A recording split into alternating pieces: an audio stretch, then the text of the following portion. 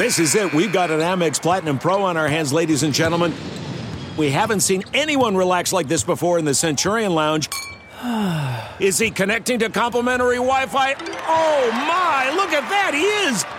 And you will not believe where he's going next. The Amex dedicated card member entrance for the win. Unbelievable. When you get travel perks with Amex Platinum, you're part of the action. That's the powerful backing of American Express. Terms apply. Learn more at americanexpress.com/withAmex. I'm hoping the Big Ten has to modify their system for us. Probably like getting grade 10 sandpaper rubbed on your face every day. I mean, we say it all the time, whether, there's two types of turds, you're a sinker or you're a floater, but you're still a turd, right? I mean, we are about players and players playing the plays and not necessarily the plays. Welcome to the Varsity Club podcast. My name is Derek Peterson. This week we have 5 of us on a call. We have essentially a starting basketball lineup. We have our point guard, Brandon Vogel. Say hello. I should have said this before, but say hello as I introduce you. Hello. Great start. Great start. We have our sharpshooting off guard, Jacob Badilla. Hello. And you tried to get out of this too. I'm glad that Brandon said that you couldn't get out of it. We have our LeBron-esque small forward and Greg Smith. Hi, I will take that. I guess that makes me power forward. Hello. And that makes Aaron Sorensen, our ghost in the post, our dominant center. Hello. We are all here because the Solid Verbal podcast does a thing that is very entertaining every offseason. They do a Fantasy Things draft. We're going to do something similar this week. I can't speak for you guys, but I'm kind of worn out on the hypothetical talk and talk of planning for contingency scenarios, A through Z. I'm kind of worn out on that, and I kind of don't want to talk about that. So for the purposes of this next 30 minutes, 45, however long it takes us, football is happening. The manner in which it is happening is not really of consequence right now, I don't think.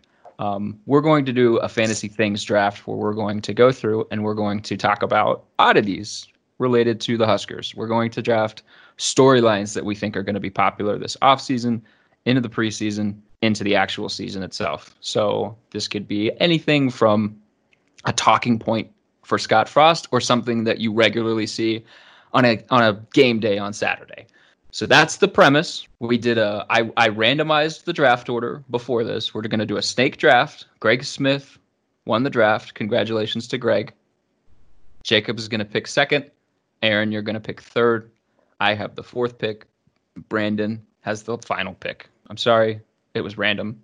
Blame Greg because he won. Before we do that, though, and since we have Jacob here, Jacob, I want to ask you for your thoughts on like a breaking news thing that sort of is unfolding right now as we podcast. So, kid in California, Jalen Green, high school basketball prospect. He's the number 1 prospect in the 2020 class. He's also a potential number 1 pick in the 2021 NBA draft. So he announced today, as of recording, we're recording this on a Thursday, that he was going to skip college, but also not go overseas. So, like a year ago, LaMelo Ball and RJ Hampton both decided to skip college, but they went overseas to go play in the National Basketball League in Australia, which is a lucrative league. It's a big deal kind of league, not to the levels of the NBA, but it's a league that was attractive to people who don't want to go sit in college for a year. So Jalen Green decided that he's going to use the NBA's kind of reshaped professional pathway program in the G League to go through G League basketball for a year and then go to the NBA draft. It's kind of a way for people to, for lack of a better word, circumvent the one and done rule. He's going to get paid $500,000. It's a pretty good deal. You were just on a call with Fred Hoiberg. Did he mention anything about this particular situation and how this could impact recruiting going forward? Did he mention anything about the one and done rule? Was this brought up at all? I'm curious what your thoughts on this are. Yeah, Hoiberg didn't talk about it. Nobody brought it up. Unfortunately, Nebraska wasn't in the mix for Jalen Green, so wasn't really relevant to him, unfortunately. But yeah, it's certainly interesting, and it's definitely a test case worth following and kind of looking as more details are coming out, it's something more like the NBA itself and the G League and everything is kind of working towards building, like creating this pathway. It's not just a kid that, oh, he's going to go off to the G League and kind of have to fend for himself. They're actually putting in place a program where he's going to get a really lucrative package. $500,000 is going to be the salary. He's going to have a scholarship to go to college whenever he wants. So they're going to set aside $125,000 for him to use towards getting his degree whenever he chooses to do that. I think it's not going to be the case for every player, but this is kind of a high profile kid, and they're trying to use him as an example where they can lure some of the top players in every year. Last year we saw your OKC guy, Darius Bazley. He originally planned to play in the G League instead of going to college, but then kind of pulled out and ended up signing a deal with a shoe company or whatever to take like a year-long internship, work on his game, and still get paid without actually having to go to school or play in the G League, and kind of risk exposing himself. So it'll definitely be interesting to follow how he does in the league, kind of how he's treated on that team. It seems like they're, again, creating a situation for him to succeed in, whereas a kid just kind of picking the G League instead, ending up on a random team and having to compete with grown men, might have a tougher time. Bazley did the internship with, was it New Balance? I believe so, yes. Yeah. It's interesting, all of the ways that kids are finding to kind of skip college. And I'm kind of actually surprised that Hoiberg didn't talk about it at all. I mean, I know he's not recruiting, top 5 kids in the country, but that's interesting. He did talk about a lot else, though, so Jacob Padilla will have a handful of stories, right, on what he said? That's the plan. Yep. Throughout the weekend on HailVarsity.com, so watch out for that. Now we're going to get to the draft. Like I said, Greg Smith has the first pick. Greg, what is your first pick? The number 1 pick in the 2020 Fantasy Husker Things draft. So I feel like whenever I see the number 1 pick in any league draft, I feel like you want to go for star potential, but you also want to go safe. I'm going to go safe here and go with the quarterback battle. To whatever degree you think it's going to be a battle. I think that we'll still be talking about that as we move along here and get closer to the season. It will be, given no spring, it will be interesting where we kind of are with that battle and what even you're going to be like. Where do they start from? What's the starting point, especially considering now eventually when it comes back and they start practicing, Adrian Martinez should be fully healthy, which he was not when they first started spring practice. So does that play to his advantage in the long term? Also, do you have Luke McCaffrey being able to get a fair shake going against Adrian Martinez? Should we have even really been pumping up a quarterback battle to begin with? I feel like Frost and Verduzco and Matt Lubick would be asked about this ad nauseum. I feel like it'll be a huge topic either way, no matter what, in particular, because it's just quarterback. Is your pick, just for clarification, are you thinking that quarterback talk is going to continue into the season? No, not into the season. You said off season too, so I'm cutting it at the season. No, I think that once we get to the season, it'll be over. That won't be a discussion, unless I can throw the asterisks on there, unless whoever the starter is, Adrian Martinez, goes out there and struggles. Then of course it'll pop back up. I think if the quarterback doesn't play well, it does bleed into the season, because it becomes a thing of, oh, Nebraska wasn't able to have a quarterback battle. Hence, here we are. Yeah, and I think that's why if you were drafting smart, you would have just included the kind of talk into the season, because it kind of increases your upside for this pick.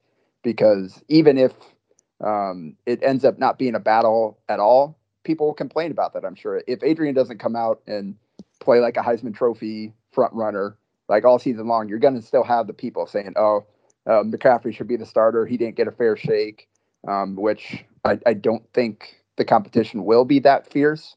I just don't know that Luke's ready to compete head-to-head with Adrian in terms of running an entire offense and making all the throws and all that kind of stuff. But it'll definitely be a talking point.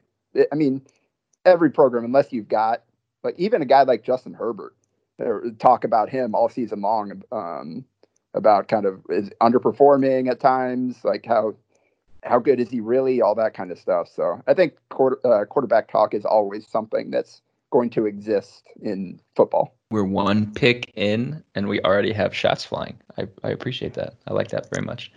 Jacob, you have the number 2 pick. Yes. And I am going to go a bit broader here and just say tall people. Tall people is my pick. There is going to be a lot of discussion about tall people all throughout the offseason and into the year. So in this, we've got I think people like Omar Manning and Xavier Betts and Travis Vokalek and Chris Hickman. Those are some of the guys that are going to be talked about the most. Whether it's and position battles. You picked that because of Austin Allen.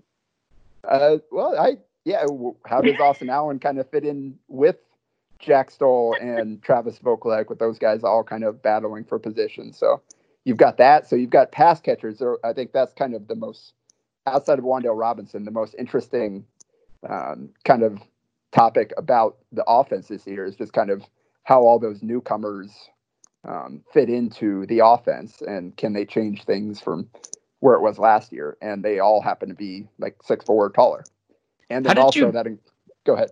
How did you not immediately reference Austin Allen? How did Austin Allen get left out of your list of tall people that you initially named?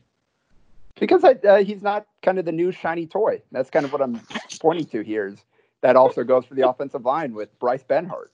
And he's the tallest of the tall people we've got here.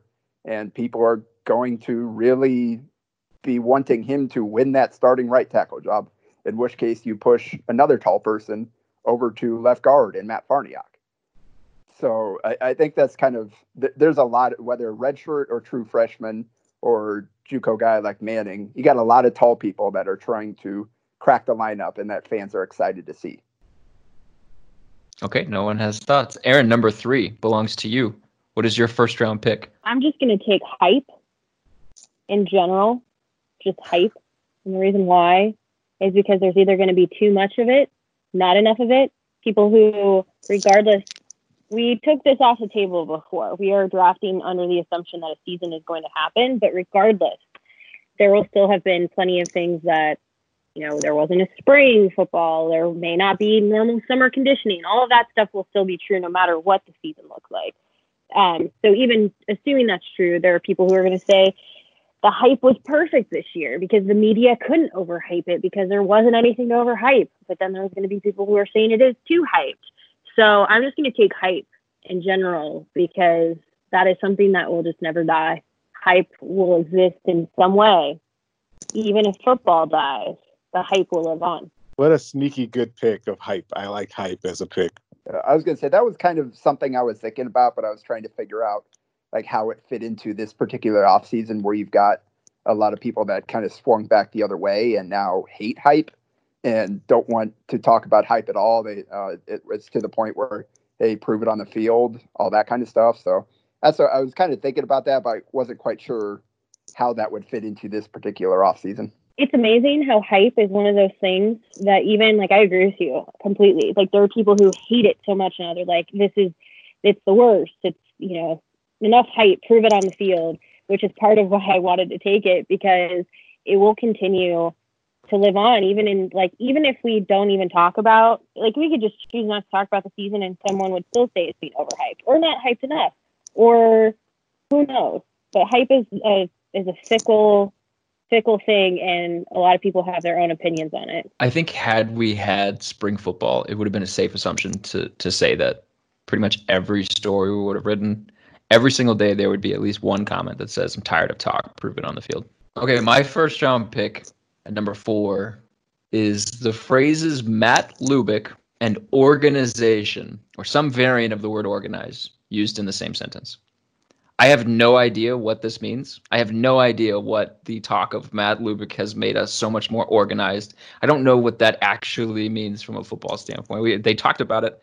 I mean, how many times was organization talked about in that first press conference that Frost gave on like March 9th to open spring ball? I mean 4 times, maybe 3 or 4 times. Like, a good deal. I feel like I don't actually know how that translates to a Saturday. I think I have somewhat of an idea of what it means in practice, but I have no idea what that means for a football Saturday. Does anybody here know or think they know what Matt Lubick's organizational aptitude can do for Nebraska on a game day? Can I make a motion that instead of organization, we just make sure it's Oregonization of the offense? Because I think that's what it's going to be. It's going to be like, well, either our offense is better or it's not. Maybe it runs a little bit faster. Maybe it looks more like Oregon. And speaking of hype, it'll kind of be like, yeah, we'll know it when we see it. If they look better on the field, then clearly it's the hand of Matt Lubick coming in and Oregonizing this offense. That was incredible. Well done. I accept that. And I actually, Derek, this is the first time we've had this, and I'm shocked it happened so early. I actually had that written down. What? Yeah. Because I do feel like we heard that a lot in that first press conference or roundtable. So I definitely thought to mention that one. But I definitely think it's a good pick. Like, I want to know if, and maybe it's both. Maybe it's some combination of a lot of things. I want to know if we're supposed to expect maybe fewer procedural penalties. Guys know where to line up. Guys know how to line up properly. Guys are kind of in their spots and where they're supposed to be at all times. Or if like that means, they're able to get a practice that's fully maximized and gets everybody that would get a rep or everybody that would get X number of reps in a practice, make sure that everybody gets those reps, because you're not, I don't know, like going back through and trying to fix a mistake or tweaking something here or there. Like, is it procedural stuff like that? I'd be really curious, but obviously we have to wait to see that. Brandon, because we're doing a snake draft, you have back-to-back picks. So you have numbers 5 and 6. Would you like to start with 5? Yeah, I think that makes sense. I will. So the 5th pick of the Fantasy Things draft, I am going with the narrative will emerge that among Power 5 schools, Nebraska was one of them hurt the most by not having a spring. That's kind of a two-part thought process there. One, there's the spring practice thing, which personally I don't put a ton of weight in, though I know that's just personally. Nebraska got 2 in, which isn't much different than having none. But more than the majority of the Big Ten got in. So that'll be part of it. The second part of it, I think, is kind of tied to recruiting. And I do think there's something to this. Nebraska has a legitimate spring game. It's a legitimate event. It's it's got some drawing power. Not being able to have that might legitimately hurt Nebraska. But that's going to come out at a point where, football's a full go, and at some point we have to assess, quote unquote, winners and losers. If it's kind of ludicrous that even that kind of idea exists in this, but it'll happen eventually. So that's my number 5. Okay. No thoughts again. Number 6 for you. Number 6. Wacky workout regimens. This is 100% going to be a question when we get back to having players to ask questions to. So we're definitely going to get a ton of, maybe not a ton. We're going to get a handful of stories about so what did you do? How did you stay on track? Did you do the workouts? What did you use to do them? There's going to be a story about a walk-on from Central Nebraska throwing hay bales around. So mark it down. Wacky workout regimen. No, that's happening 100%. But somebody's going to for sure. There's going to be some farm workout story. That's that's a number 1 overall pick value at number 6 in the second round. That's really good. I'm kind of mad that I didn't think of that now, because you're right. That's absolutely going to happen. And the story of the walk-on out in rural God's country doing, throwing things over his shoulder, that's going to happen. Farm Strong's undefeated. So Nebraska won a lot of national titles. You know what though? You're also going to get as a result of this is the Maybe I shouldn't say it because maybe I want to draft it. Okay, don't say it then. Wait, because you'll be up right after me, so you're almost there if you want to hold on to it and draft it. I like that. What's going on now is bleeding over into this, even though we said we're operating under the assumption that football is going to be played as normal. Because my second pick also has a little bit to do with kind of what's going on now. My second pick is shots in a broadcast of Scott Frost standing on the sideline touching his face. This is either wiping his forehead, hand over his mouth, face in his palm. Scott Frost touching his face on the sideline because his team has done something stupid on the field. That's my second round pick.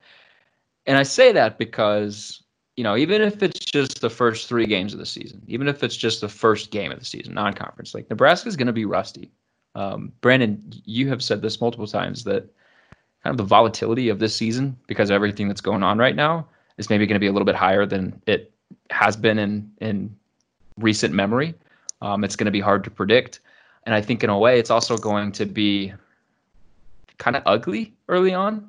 I think you're going to have procedural stuff. I think you're going to have guys who maybe aren't in as good a shape as they would normally be, or guys who aren't able to make the plays that they would normally be able to make at that specific time of year. And I think it's going to be not as pretty looking football as it could be given the circumstances. And I think we're going to get a lot of shots of Scott Frost kind of face palming. That's my second. Okay, but here's the question I have for you, Derek. That's great, but how many of those photos end up running and getting completely obliterated on Twitter because he's touching his face amid a pandemic? 1, I'll still get points. And 2, we're talking about 5 months from now. So as long as he wears gloves and doesn't touch other people, I'll be fine. Just wear gloves. Wear gloves, Scott Frost.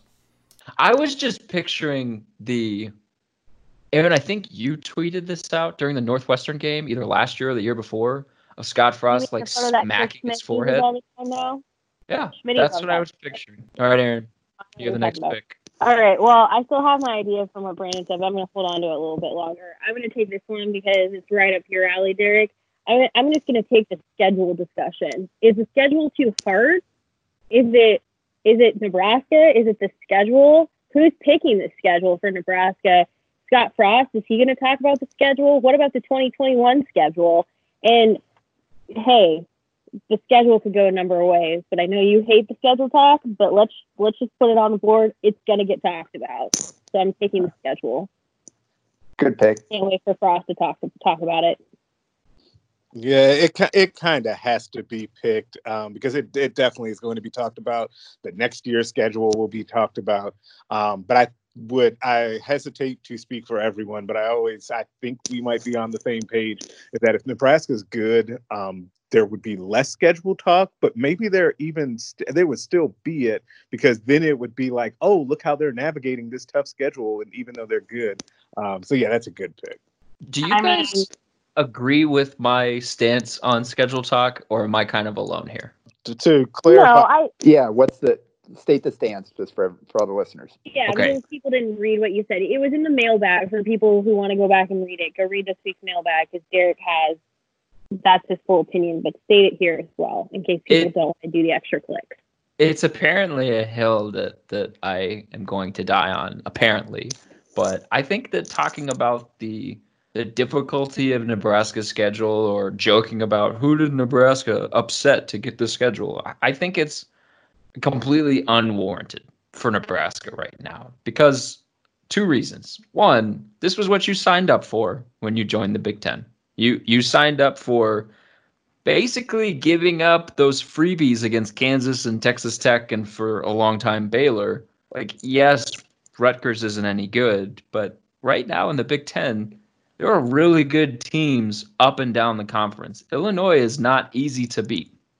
So that's number 1. Number 2, the only reason it seems like the schedule is difficult right now, or overly difficult or unnecessarily difficult, is because Nebraska is not beating the teams that it, on its name recognition, quote unquote, should beat. Nebraska's struggling with the Northwesterns and the Purdues. So that's why it seems like the schedule is a lot tougher than it is, because the tough games on the schedule are extra tough because they've already been playing tough games that they shouldn't be playing.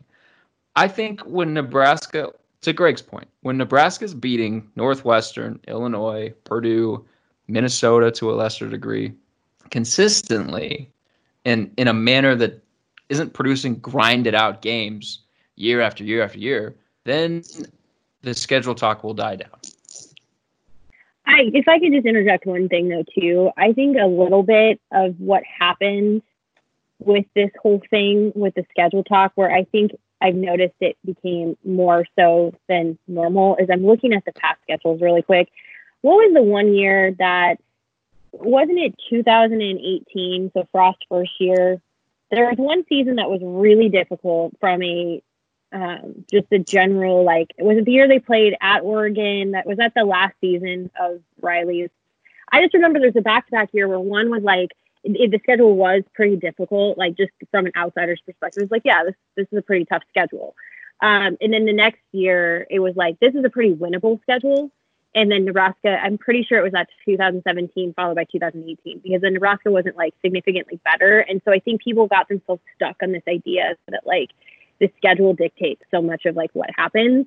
And schedules can be tough. There's nothing wrong with having a tough schedule if you can handle it. But I think part of that was like, I think this kind of started a few years ago where people went down this path of like, this year should be the year because the season is winnable. And I think that was almost like the dangerous mindset at the time, because it's like, what made it winnable? Yeah, I would say for me, Derek, your first reason feels a little like, not totally, but a little bit like a false choice, because I don't know that there's much choice to be made if you're presented with be in the Big 10 or be in the Big 12.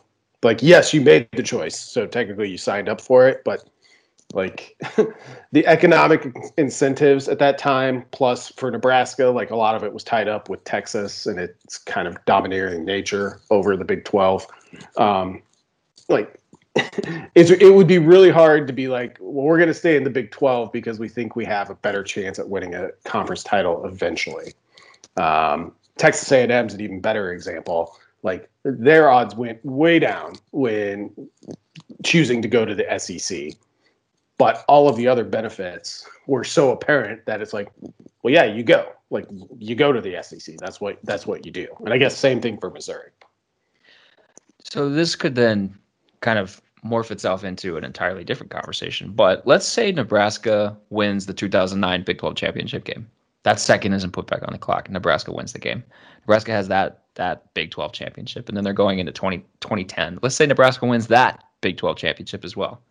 At that point, like, would it be more beneficial for you as an athletic program to just stay in the Big 12 as opposed to jumping ship to a new conference, understanding that conference has probably a little bit more pedigree behind its name, a little bit more weight behind its name? But if you're winning championships in the conference that you're in, like, if this is such an interesting discussion, I think, because if you look back at the last 10 years, like, the Big 12 has kind of course corrected a little bit. And if Nebraska was still in that conference and Nebraska was winning conference championships instead of Oklahoma, is there anything that would suggest that Nebraska wouldn't be getting into the college football playoff just because of the conference?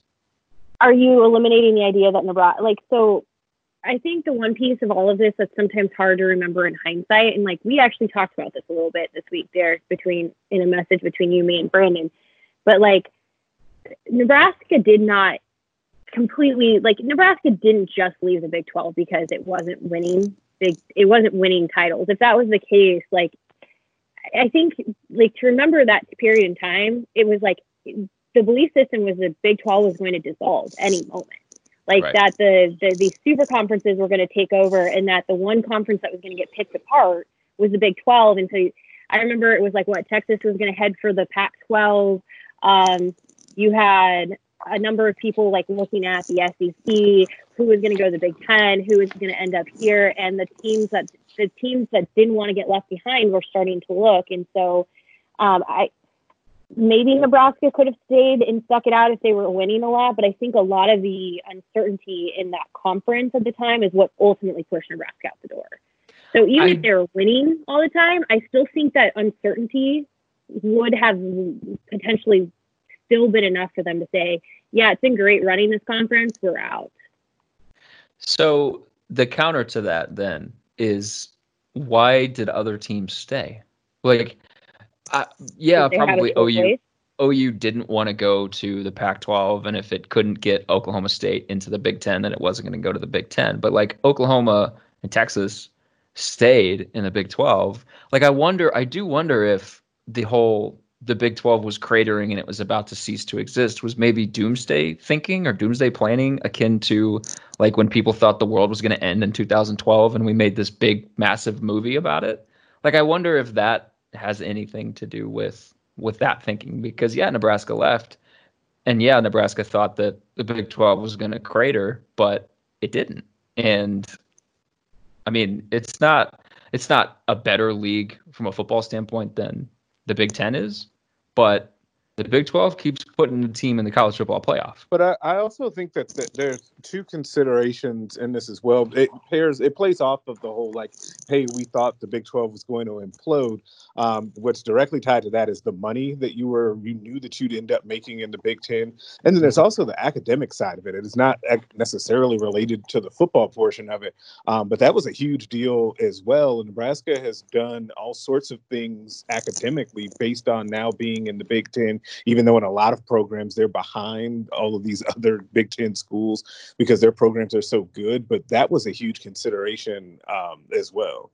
Yeah, not to give away what I'm working on, but in talking to people about that specific thing, like, people have said that was a huge motivating factor for them. It was kind of the academic collaboration amongst the schools in the Big Ten, and just Nebraska felt like it was a Big Ten institution in terms of the educational side.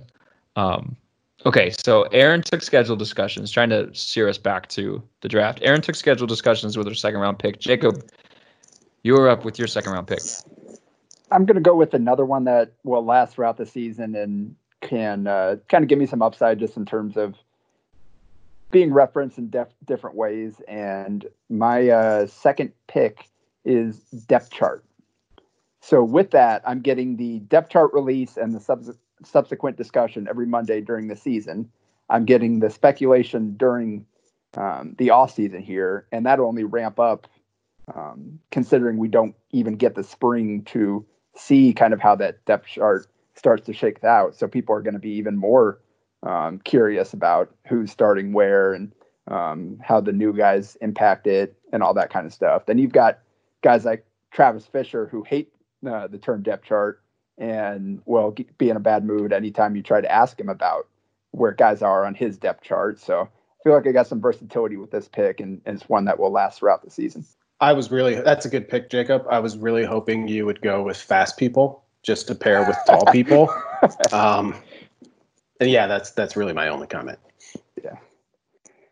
I thought about going short people as well, just to kind of take Wan'Dale Robinson off the board. But I wanted to kind of get more, kind of diversify with my picks here and get a bigger spread.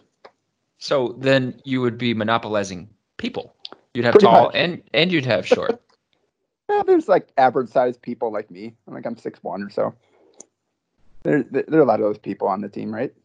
Fair. Although I think taking depth chart so that you can get like the weekly depth chart release is a little skeevy, but whatever. Greg, you have back-to-back picks next. You're the final pick of the second round and the first pick of the third round. Brandon suggested you start with the final pick of the second round first. I will follow Brandon's suggestions. It usually leads me to the correct path. I will go with alcohol sales as the final pick. It's something that's already being talked about. It's constantly kind of talked about anyway. Nebraska will not be, we predict that Nebraska will not be, or project that Nebraska will not be as impacted as some other schools financially by the whole COVID-19 situation. but it's still going to come up.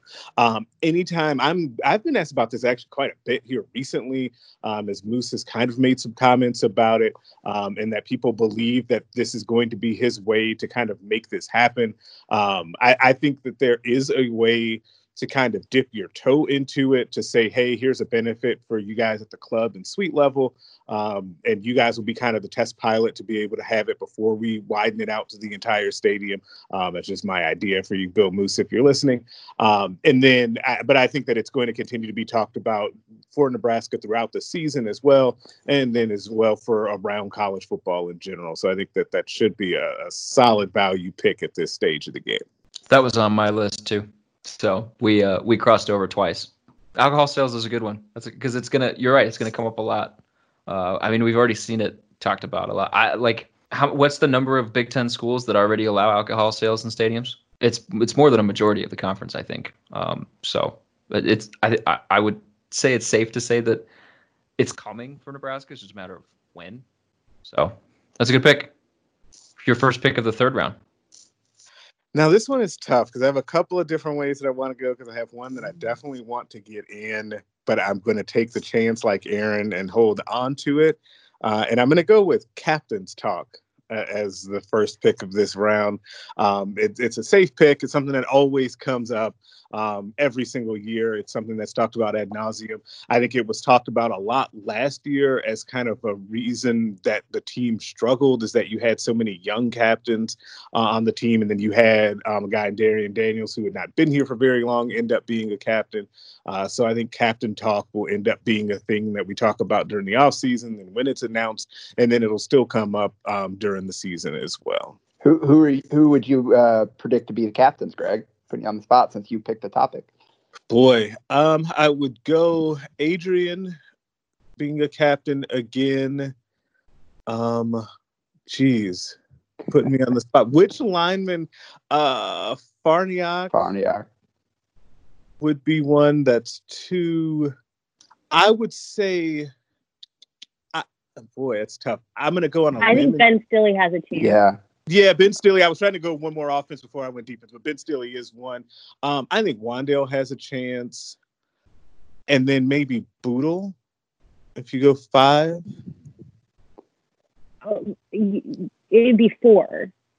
Two on each side of the ball, right? Then I'm cutting Wandale and having it be Farniak, Martinez, Stille, and Boodle. I hope we have a news aggregator listening to this. Greg Smith says Nebraska's cutting Wandale Robinson. Oh, boy. Nice. Breaking news. Okay. Jacob, your third round pick. So I'm wondering if this guy is going to be on Derek's list. So I'm going to go player specific here and take him in case he is, since he already wrote about the guy. I'm going to take Cam Taylor-Britt and his role on this team.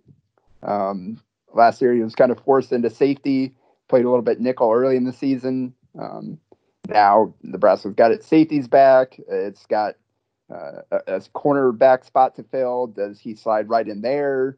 Do they play a lot more nickel with a cornerback out there instead of JoJo Doman playing all those snaps? There are a lot of different ways that Nebraska could play this year, and Taylor-Britt is kind of the guy I think that fans are going to be really interested to figure out kind of how is this guy going to use. He's a really engaging player, kind of a fan favorite type of guy. So I feel like we're going to get a lot of mileage out of Cam Taylor-Britt and the role he's going to play on this team. He is not on my list. That's a good pick. Darn. Oh, I'm sorry that you wanted him to be on my list. That's a good pick. Anybody have thoughts on Cam Taylor-Britt and or Cam Taylor-Britt's role? I think that he'll be a guy that we're talking about a whole lot as we get through this season as potentially Nebraska's best defensive player. Because he fits in so many different ways, and he can be a guy that doesn't come off the field but plays a lot of different positions.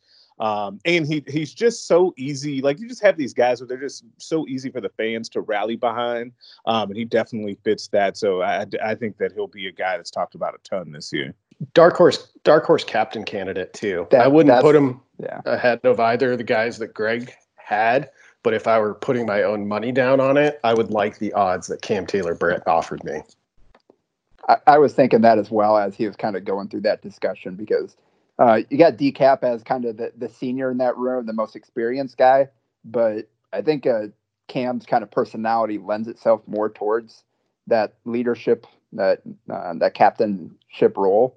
So if he can't beat out upperclassmen this year, I'd bet in the future we'd see him in that role at some point. It's funny that you say if he can't beat out upperclassmen, because like one of the things that I always forget with Cam, he's already a junior. This is already his junior season that he's about to start playing.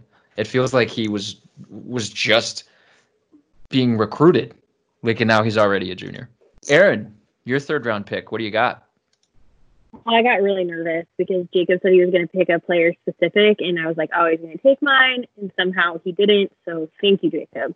I'm going to take JD Spielman because he's going to get talked about no matter what happens. It's going to be right now, will he return? If he doesn't return, what does that mean? What is the impact without him? If Nebraska loses games, it's going to be, could JD have made a significant difference that Nebraska needed?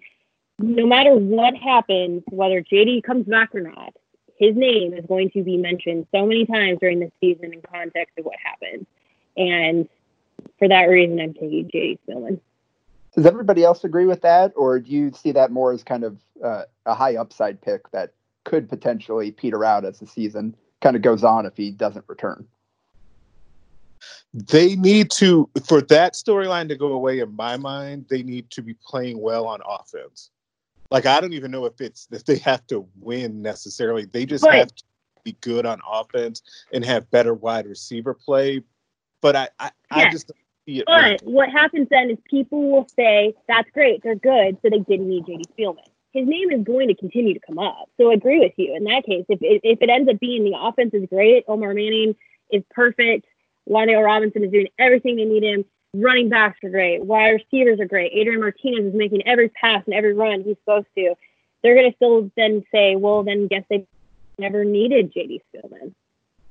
Okay, so just for clarification, your pick is anytime JD Spielman's name is used. Yeah, just the fact he's going to get talked about. That's fair.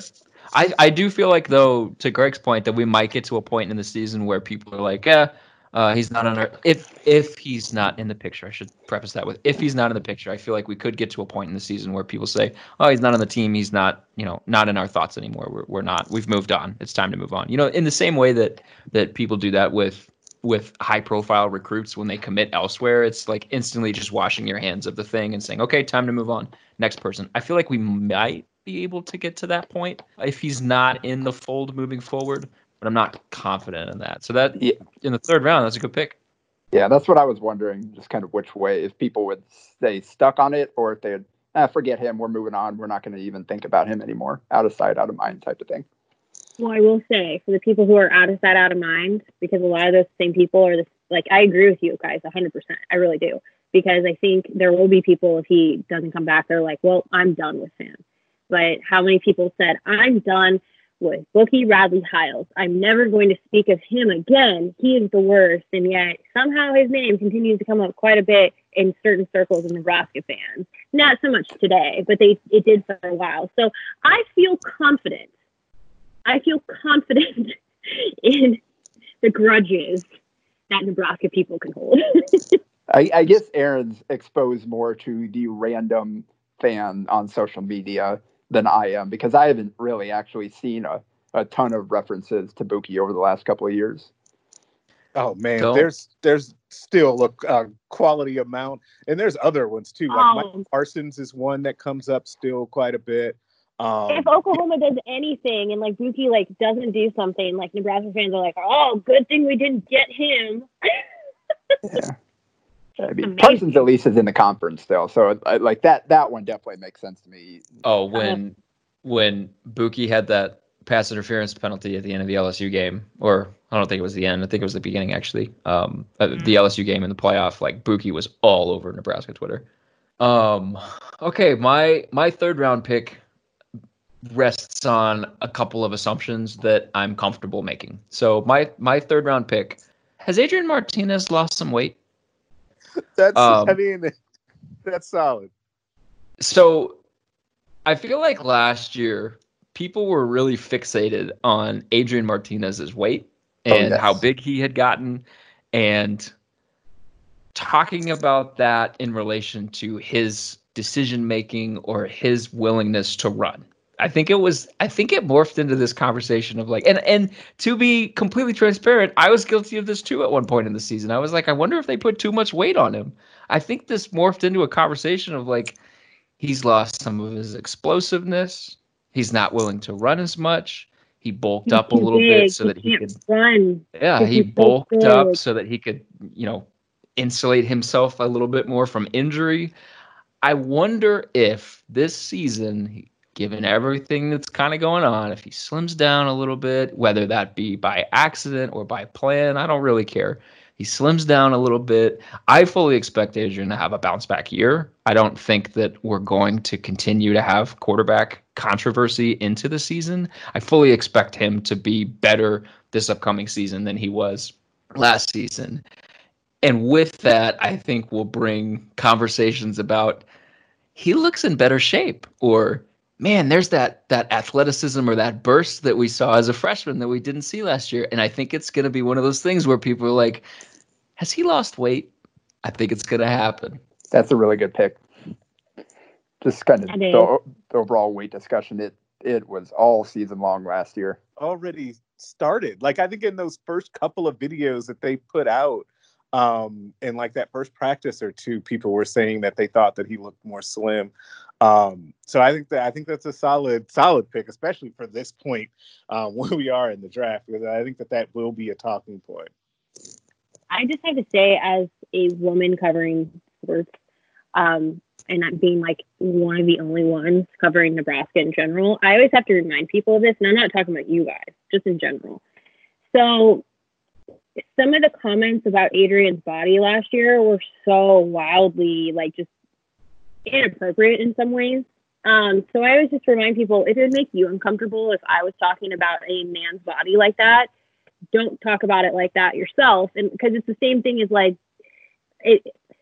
there's just ways that like people shouldn't talk about other people's bodies. And like, it's just, I think there's a difference between talking about somebody. And I think this is kind of what got to me so much in that discussion last year with Adrian's body, was that people felt like it was like, there's a difference between being like, oh yeah, they look like they put on some muscle or whatever. Like, I don't know what like where you draw the line, but there were times where it almost got like to a body dysmorphia conversation where it's like, what are you getting at?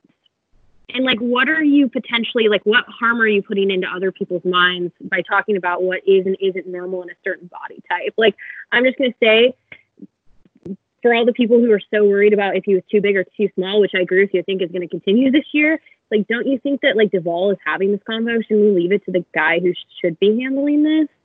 It just weirded me out so many times last year. So I can't wait to be continued to be weirded out.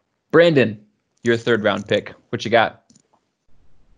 Nothing too exciting. This is a pretty safe pick, but sellout streak. So we know from the most I had that one. From the most recent mailbag, I think we're all pretty much in agreement that like this isn't an issue. Like, either we can play football and there are no fans, at which point there are no tickets to sell. So the streak is basically on hiatus. However many tickets you might make available, if they're limited, Nebraska fans will snap them up. It's like, so it's not a matter of it ending. I guess the biggest danger to it ending potentially is, okay, things are a little bit in a gray area, which seems inevitable, but we're just going to open the stadium up, and if you want to come, you can come. I still think that place fills up, even if some people are a little bit skittish about it. But no matter what, it's going to get mentioned. Well, it gets mentioned every game anyway, but there's going to have to be this kind of explanation, like everything requires a disclaimer in this current moment, where it's like, Nebraska's had every game sold out, home game sold out since 1962. They're only allowing 40,000 people in, but all 40,000 tickets are sold. So this is officially sellout number, whatever number we're at. So that's my pick for this round. That was my fourth round pick. and I had gone back and forth on whether or not I could hold the Adrian Martinez one for the 4th round and have that one sooner. And I clearly made the wrong decision. I mean, I've got the back-to-back voting block, so I guess I should have held it for another round just to make you feel like it was even closer to happening for you guys. But what is your next pick? We are now to the 4th round, the first pick of the 4th round. What you got? Yeah, so this is a not a very long shelf life pick, but I'm basically going to take it now and wring as much as I can out of the rookie contract, and then allow somebody else to overpay for it in the actual season. At least that's how it works in my mind. But what did you watch during quarantine? Questions. Every player and coach is going to get that. They're already getting that if you can get access to them. So that'll be a maybe 2-3 week thing. And if somebody has like a really bizarre pick, maybe it works its way into a in-season broadcast where it's like Garrett Nelson didn't watch Tiger King. In fact, he's never seen it. He got really into Downton Abbey during his time away. So that's my one there. It's got a short shelf life, but it feels like a virtual lock for me to produce some big numbers early on. I think we need a new series watching Downton Abbey with Garrett Nelson. I can't imagine that that's a show that he would be able to sit through more than 15 seconds of. I'd be in for that series. Oh, man. So, like I said, my 4th round pick was basically the sellout, but not individually the sellout. Mine was a broadcast either references Nebraska's sellout streak or shows footage containing Tom Osborne in some way, shape, or form. I think it's hilarious that pretty much every Nebraska broadcast features like a look back at the 1990s Nebraska teams or like the 1980s Nebraska teams, because it's like perfect in juxtaposition with the stereotype that Nebraska fans are living in the past. I just think it's great. So mine was just a reference to the sellout streak or a reference to the 1990s Huskers. Okay, Aaron, your 4th round pick. Oh, all right. I'm going to take the defensive line and what it's going to look like. I think after this last year, losing both Carlos and Khalil and then Darian, there's going to be a lot of discussion around what the starting lineup looks like. Who are the guys right behind? I would have imagined if there would have been a spring game, we would have gotten a little bit of clarity by looking at who's on the red team versus the white team. But since we didn't get to see that, I think it's only going to elevate that discussion more, especially through the summer into fall, about, who steps up into those roles, who kind of becomes the guy. And maybe there's some new faces that were unexpected. Kind of going back to the captain talk, could Ben Stille be a major factor potentially? So I'm going to take a broad sense of the defensive line, but I think we're going to have a lot of discussion around it because that was the first and only day of spring practice we got. That was one that Shenander was asked about, was the defensive line. Obviously, Tuioti talked about it quite a bit because it's his position group. But Shenander had to kind of talk about those things quite a bit too, because people want answers. What is it like to lose those guys? And knowing their answer was basically those guys are great, but essentially they believe that they have some pretty talented guys. I think it's going to be a big talking point throughout. Now, I think it might die down going into the season once they kind of get things settled, unless there's some uncertainty. So, I could have some longevity there, but I think early on there will be a lot of talk regardless. I actually think you'll have longevity with that because either way, people will be talking about that in the season because either they are struggling to get by and they need to really step it up. And look at everything that they lost, and it's just tough on them to make it this season. Or, oh man, they recruited their guys, and so here they are doing a lot better. And Tony Tuioti is a really good coach. So I think that either way, you should still get some talk about that in the season. And then guys like Ty Robinson and Keem Green, where they're going to be talked about whether they're playing or whether they're not. So if those guys aren't in the top 3, then fans are going to be asking, but where are these guys? And kind of what do they need to, and reporters will be asking, what do they need to do to get in the mix and all that, or they'll be playing. And then obviously people will be talking about them and hopefully producing. But I think those guys in particular are guys that fans are really interested about. So can give you some good value there, regardless of how it plays out. Yeah, I like the defensive line. We'll see if we like them for other reasons than just my value add here. There's a little bit of crossover there because Jacob has tall people and the defensive line is tall people, but we'll allow it. Jacob, what is your 4th round pick? Yeah, I'll allow, because I was focusing more on the offensive line and the pass catchers or whatever in that. I didn't mention specifically a guy like Ty Robinson, but the super tall people is what you were talking about. Yeah, mostly like over 6'4" and above, mostly. He was talking about the ones that if Hoiberg needs additional basketball players, he can call on them again. Brant Banks. Yeah, and he's on the offensive line, not defensive. So, yeah, I guess with this pick, I'll go with this one and just the phrase culture and buy-in, because obviously that's something that has been a huge talking point throughout last couple of years. And I hope this year we don't hear it referenced negatively anymore. I don't want to hear about guys that aren't bought in or that kind of thing. Like if that's still happening in this year, then it's on the coaches and not the players, I would think.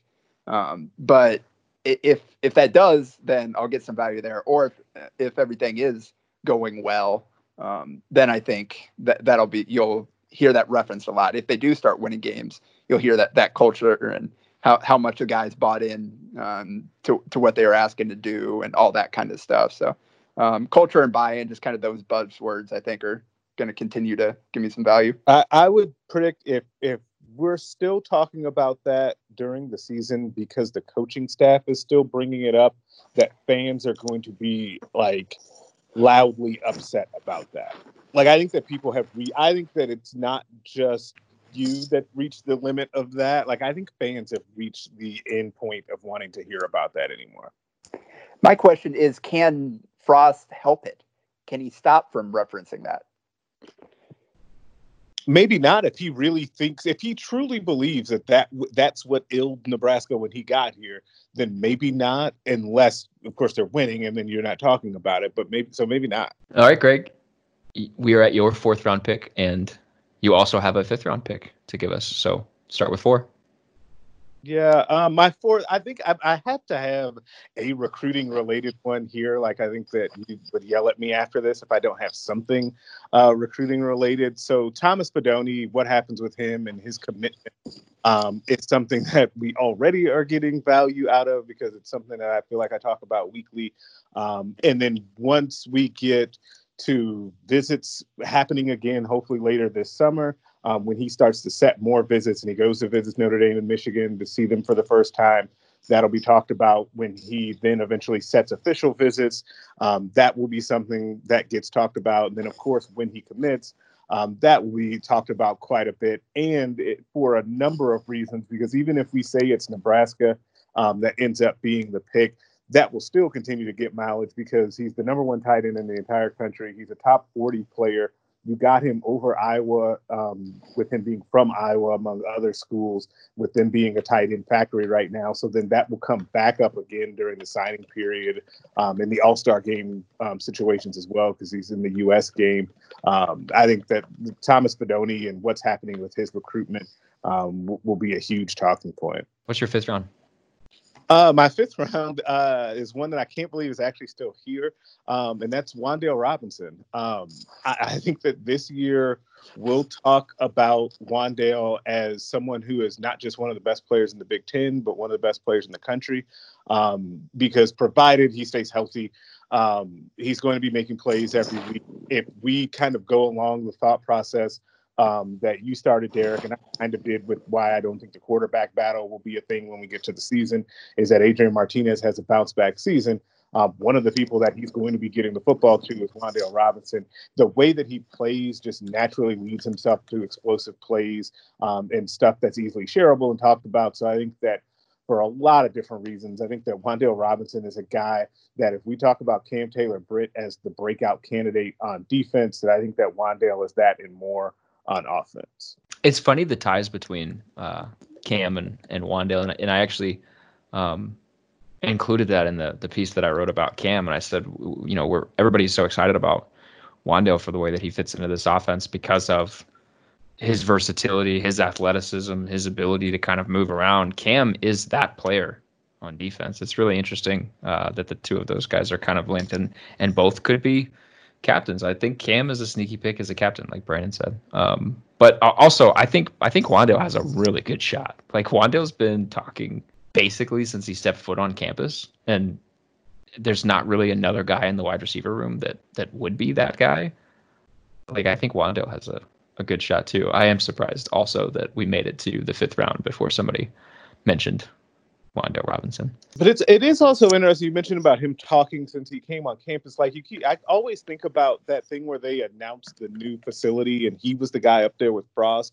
Like, are we selling him a little bit short on his potential captain potential, because you got a quarterback and a veteran offensive lineman, but he's clearly one of the faces of the team. Absolutely. Yeah, you're absolutely right. He is. And I think about that, kind of that decision to put him up there on the stage as well. I think that is pretty indicative of the way that they feel about him and his potential and what he's going to mean to the program over the next 2 years, probably. Jacob, time for your 5th round pick. What do you got? I'll take the low-hanging fruit here and go with kickers to round out my draft. Obviously, you're going to have the kicker competition to start things off, and then whether the kickers do well or whether they struggle, people are going to notice and talk about it throughout the season.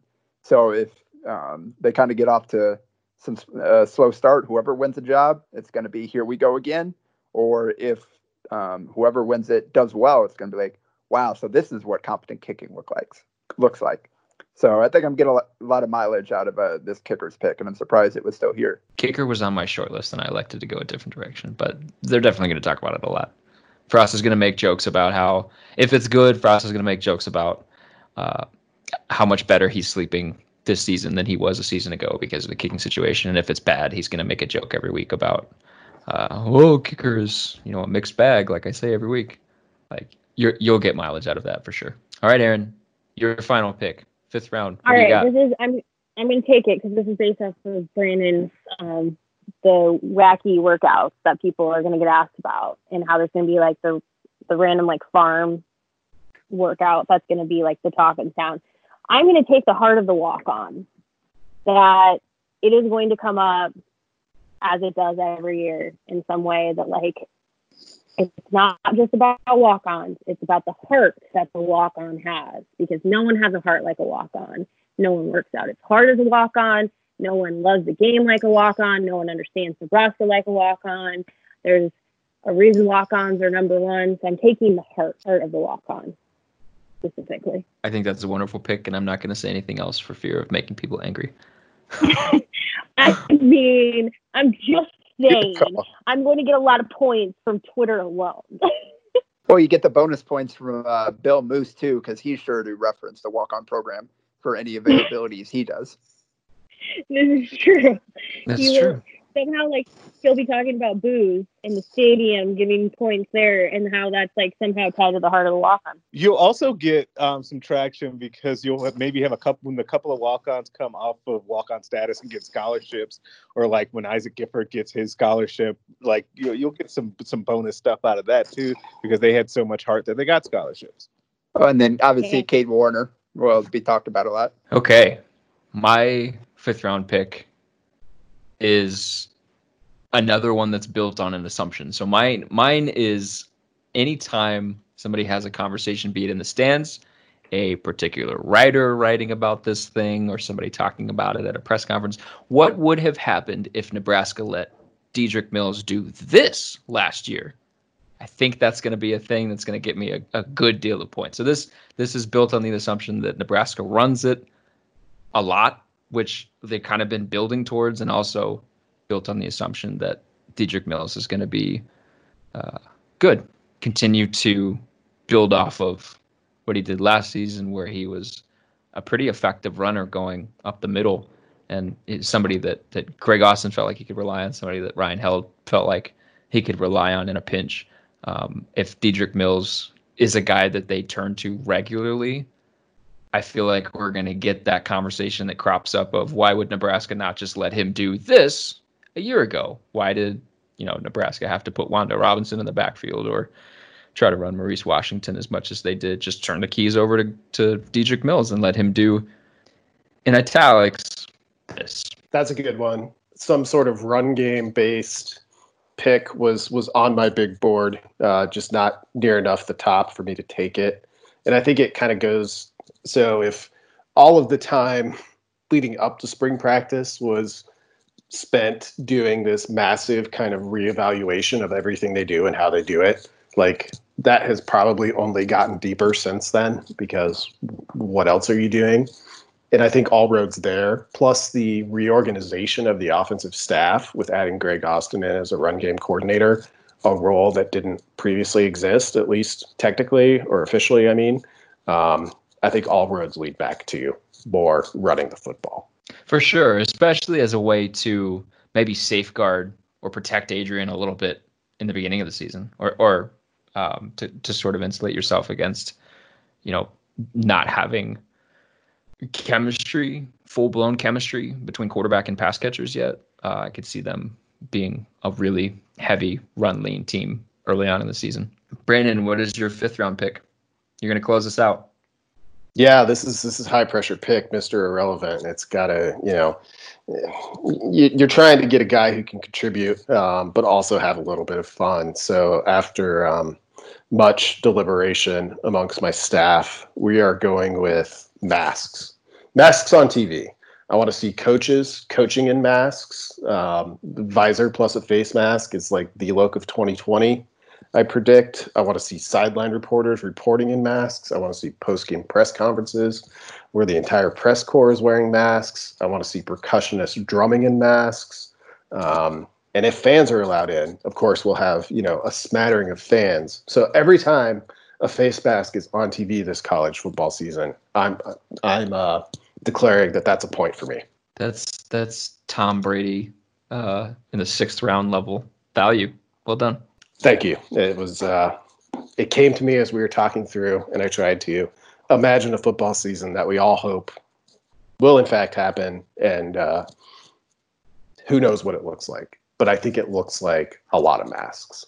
Yeah, I agree. The percussionists wearing masks while they drum away in the band section, I think, is potentially one of the greatest scenes that we could capture in any college football season. I think you could frame it and hang it in the Louvre.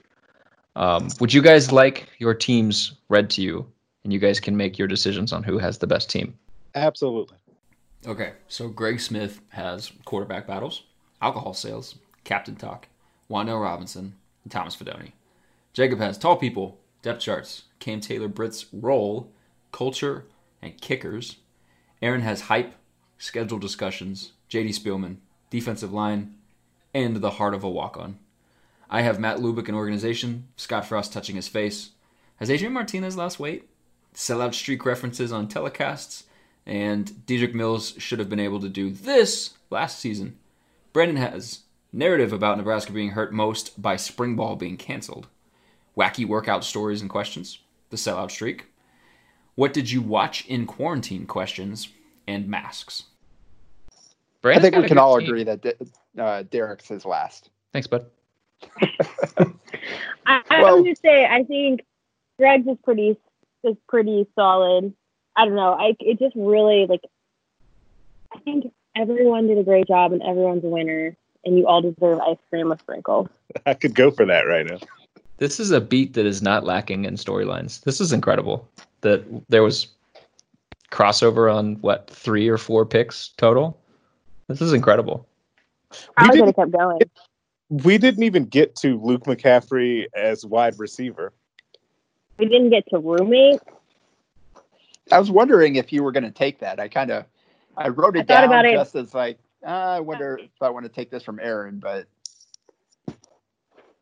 it's one of those ones where it's like it'll either become like a hot topic. There's gonna be something. There's gonna be something like that, roommates, that's gonna come up a lot this year, and it's gonna depend on like just some random broadcast that finds out a piece of information, and then it never stops. Another one I thought of too, like you said, there's a ton of topics. Like Ireland is probably gonna get brought up so many times. This Nebraska team's gonna start a season in Ireland next year. I can't wait for that, and I'm dreading the inevitable discussions of what's going to happen with that game amid all of this that we're kind of unfortunately heading towards. Thank you guys for doing this. I thought it was a fun exercise. I hope you didn't get burned out at the end. Everybody's team is stacked, I would say, and as Jacob so politely pointed out, my team sucks. So thank you. Well, we started by ganging up on you, so I figured we might as well come full circle and close it out that way. That's fair. That's fair. We will be back next week with another podcast. In the meantime, keep reading HailVarsity.com. Listen to the podcast. Leave us a review or a rating on iTunes or Spotify, wherever you listen to your podcast. Listen to Jay Moore's new podcast, the More To It podcast. Listen to the Hail Varsity radio show with Chris Schmidt. There are a lot of ways that you can still consume Hail Varsity content right now. And we're still putting out content, even though sports are on what we hope is a temporary hiatus. So, Greg, Jacob, Aaron, Brandon, thank you for coming on. Thank you for humoring this wacky idea. We'll talk to everybody next week.